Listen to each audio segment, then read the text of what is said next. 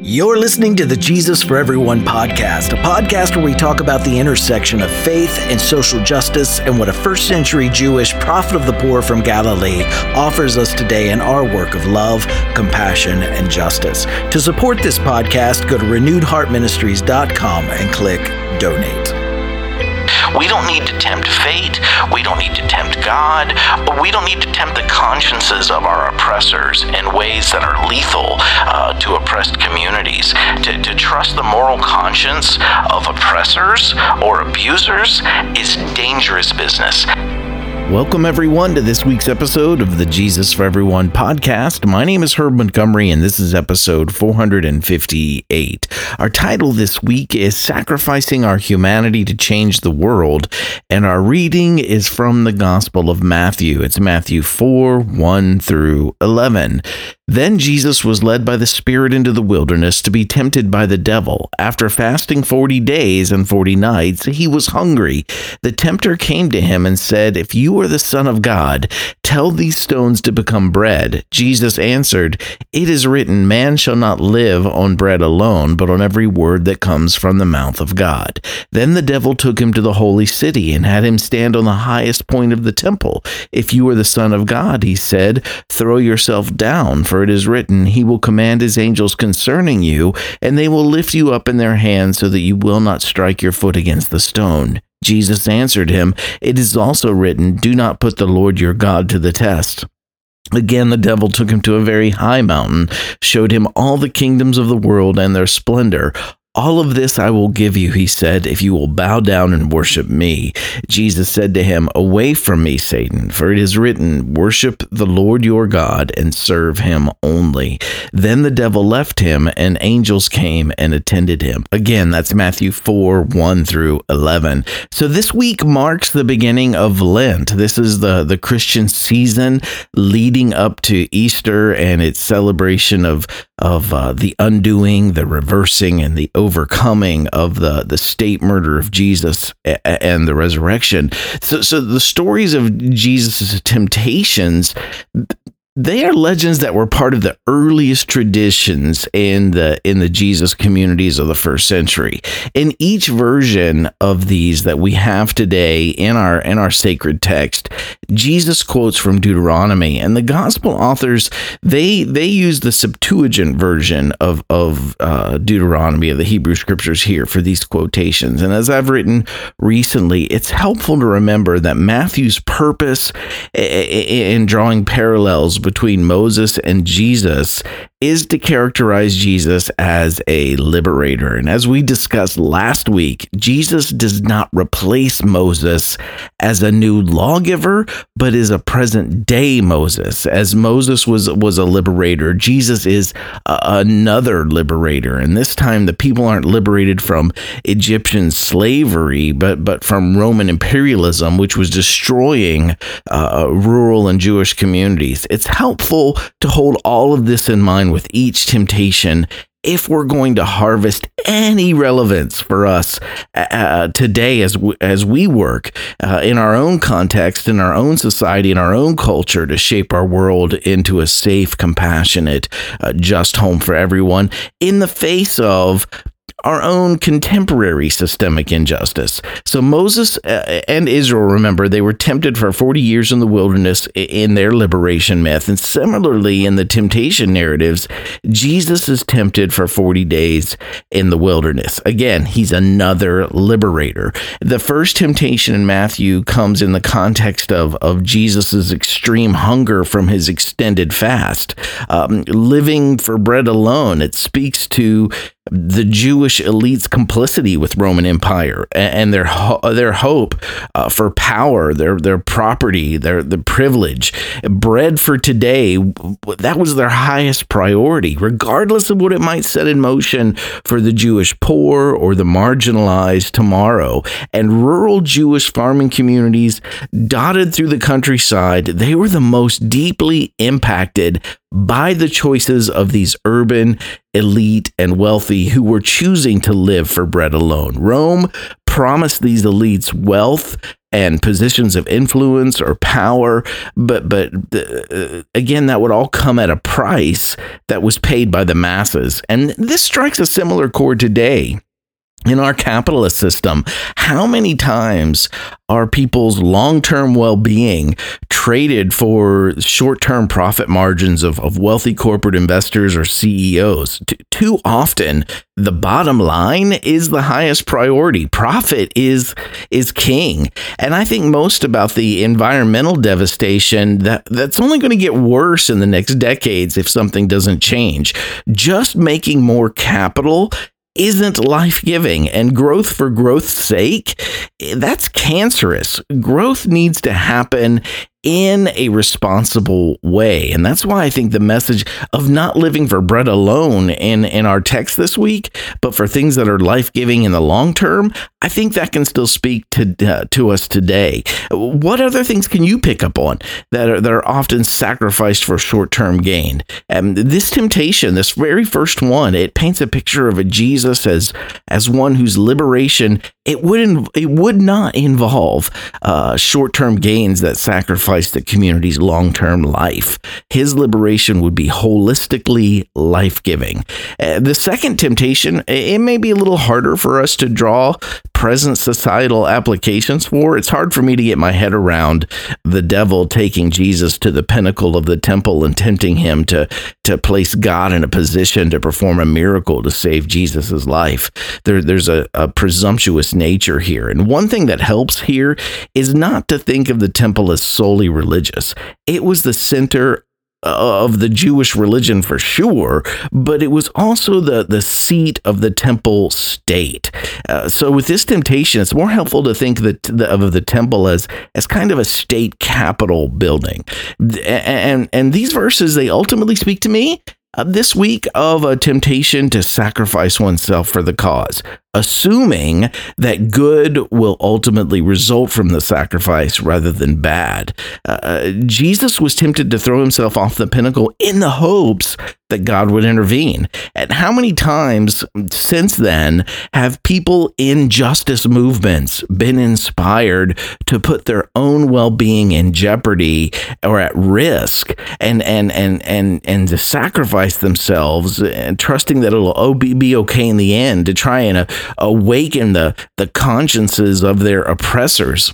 I think there's a place for certain types of sacrifice for specific causes, but what I'm referring to here is the way that some movement leaders call others to become sacrificial lambs to reach the hearts and minds of those that are harming them. I think of how pastors have pled with some of my Christian LGBTQ friends to just please keep showing up in what's really unsafe religious environments each week to model something, I don't know what, for bigoted Christians in the hopes that their hearts will be changed towards them. And this doesn't take into account at all the real life harms that these spaces impose on these LGBTQ Christians. As a dear friend of mine used to say in kind of a Ben Kenobi tone, these aren't the sacrificial lambs you're looking for. My friends have callings and dreams and hopes for their lives, and they shouldn't have to waste years simply justifying their existence.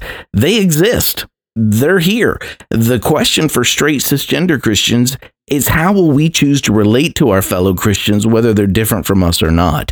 I think of the critiques of feminist scholars like Joan Carlson Brown and Rebecca Parker, who have spent a lot of energy over the years critiquing certain expressions of self-sacrifice that are taught by well-meaning Christians, that prioritize and center oppressors and abusers to the detriment of survivors and victims. And I'm going to be quoting at length here from Brown and Parker's classic essay, For God So Loved the World. It's in dialogue with statements made by Dr. Martin Luther King Jr. And again, it's lengthy, but it's worth the extended read. They state, in Liberation and Critical Theologies, the suffering of Jesus becomes a symbol for the conflicts that occur occur when people fight for new and more just social forms. The old must pass away before the new comes, and in its death throes, the old lashes out against the new. So far, I agree. But what Brown and Parker go on to explain, this concept, and this is where I have a problem too, alongside Brown and Parker, this concept often turns into an unhealthy, kind of a passive acceptance of that pushback. It's an unhealthy form of self-sacrifice that those who engage in it, they believe that it's having some kind of greater purpose or meaning. Brown and Parker go on to explain, the martyrs of the revolution are the sign that the beast is dying. Their blood gives hope because it reveals the crisis is at hand. Furthermore, violence against the vanguards of a new age is to be accepted. Acceptance witnesses against the perpetrator of violence and ennobles the victim. Notice the language here. Martin Luther King Jr., for example, accepted the inevitability of the violence directed against the civil rights movement and saw it as the responsibility of the people in the movement to bear the suffering in order to transform the situation. Again, this is that same throw yourself from the temple, sacrifice yourself, just bear it, and then good will come. These are the words of MLK that they quote in their essay. Suffering can be a most creative and powerful social force. The nonviolent say that suffering becomes a powerful social force when you willingly accept that violence on yourself, so that self-suffering stands at the center of the nonviolent movement, and the individuals involved are able to suffer in a creative manner, feeling that unearned suffering is redemptive and that suffering may serve to transform the social situation. And again, they quote that statement from MLK from A Testament of Hope, not from 1986, and it's page 47. So they go on to explain, King's view is similar to the moral influence theory of the atonement. Unjust suffering has the power to move the hearts of perpetrators of violence. The problem with this theology is that it asks people to suffer for the sake of helping evildoers see their evil ways. It puts concern for the evildoer ahead of concern for the victim of evil. It makes victims the servants of the evildoer's salvation. I'll put a link to Brown and Parker's full article in this week's eSite. It's For God So Loved the World ?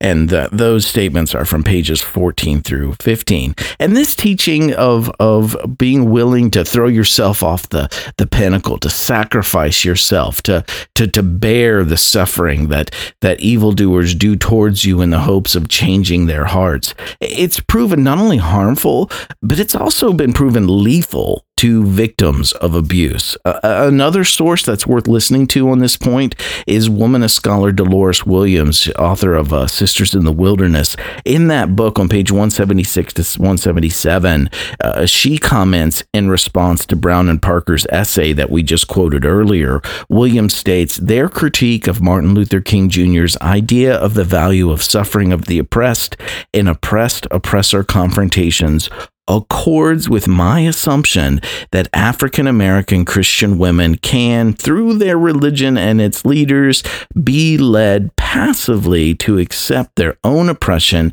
and suffering if the women are taught that suffering is redemptive. And again, we're talking about a kind of self-sacrifice this week that can be harmful. In the paragraphs that follow in Sisters in the Wilderness, Williams discusses the ways that Brown and Parker's critiques, they resonate with her womanist God talk and what she says about Jesus. But again, in all of this context, it's helpful to remember that as when we talk about this subject, social location matters. The privileged, the propertied, the powerful, they may at times need to lean into some sacrifices to live into life-giving ways for and with those who are presently being harmed by systemic injustice. But to call even those forms of sacrifice self-sacrifice, sacrifice, I think, is a misnomer. When the powerful, when the propertied, when the privileged, when they practice this kind of sacrifice, I think their humanity or their self is being reclaimed, not sacrificed. And some sacrifices put us back in touch with ourselves, remember. But in our story this week, Matthew's Jesus recognizes a system where the marginalized are already being sacrificed. Their humanity is being sacrificed.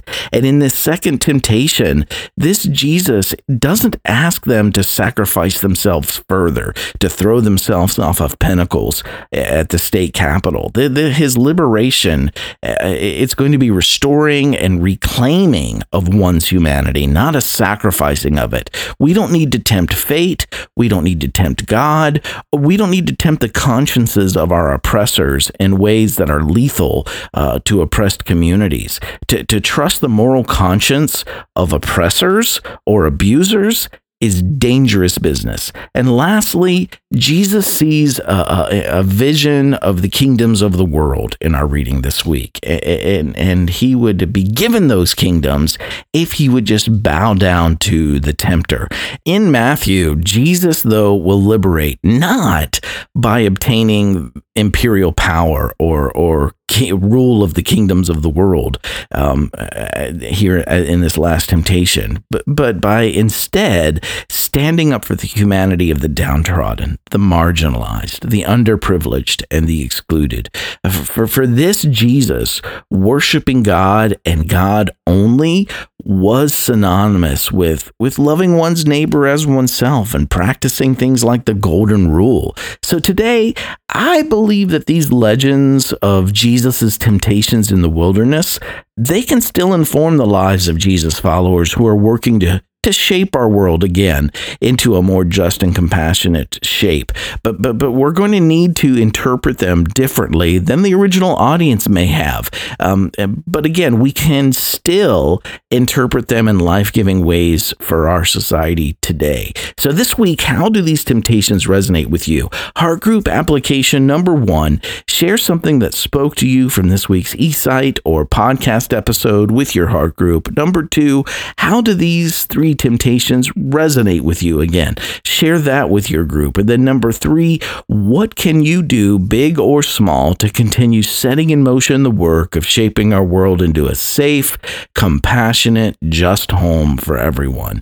Thanks for checking in with us today. You can find Renewed Heart Ministries on Twitter, Facebook, Instagram. If you haven't done so already, please follow us on your chosen social media platforms for our daily posts. And also, if you enjoy listening to the Jesus for Everyone podcast, please like and subscribe to this podcast through whatever podcast platform that you use, and consider taking some time to give us a review there. That helps others find this podcast as well. And also, I want to share with you that we're partnering in a new weekly YouTube show called Just Talking. Each week, Todd Leonard and I will be talking about the gospel lectionary reading for the upcoming weekend. We'll be talking about each reading in the context of love and inclusion and societal justice. And our hope is that our talking will be just talking, as in justice, but that also during our brief conversation each week, that you'll be inspired to also do more than just talking. So if you teach from the lectionary each week, or if you're looking for some thoughts on the Jesus story from a more progressive perspective within the context of social justice, check it out. You might like it. Todd is brilliant in his discernment of how the Jesus story can speak into our lives today as we work together again towards shaping our world into a more just home for everyone. He's worth listening to. You can find Just Talking each week on YouTube at youtube.com/@HerbandToddJustTalking. Please like, subscribe, and hit the notification button there and leave us a comment. And if you'd like to reach out to us here at Renewed Heart Ministries through email, you can reach us at info@renewedheartministries.com. And lastly, my new book, Finding Jesus, a story of a fundamentalist preacher who unexpectedly discovered the social, political, and economic teachings of the Gospels, is now available at renewedheartministries.com. So right where you are this week, keep living in love, choosing compassion, taking action, working toward justice. Thanks for listening. I love each of you dearly. We'll see you next week.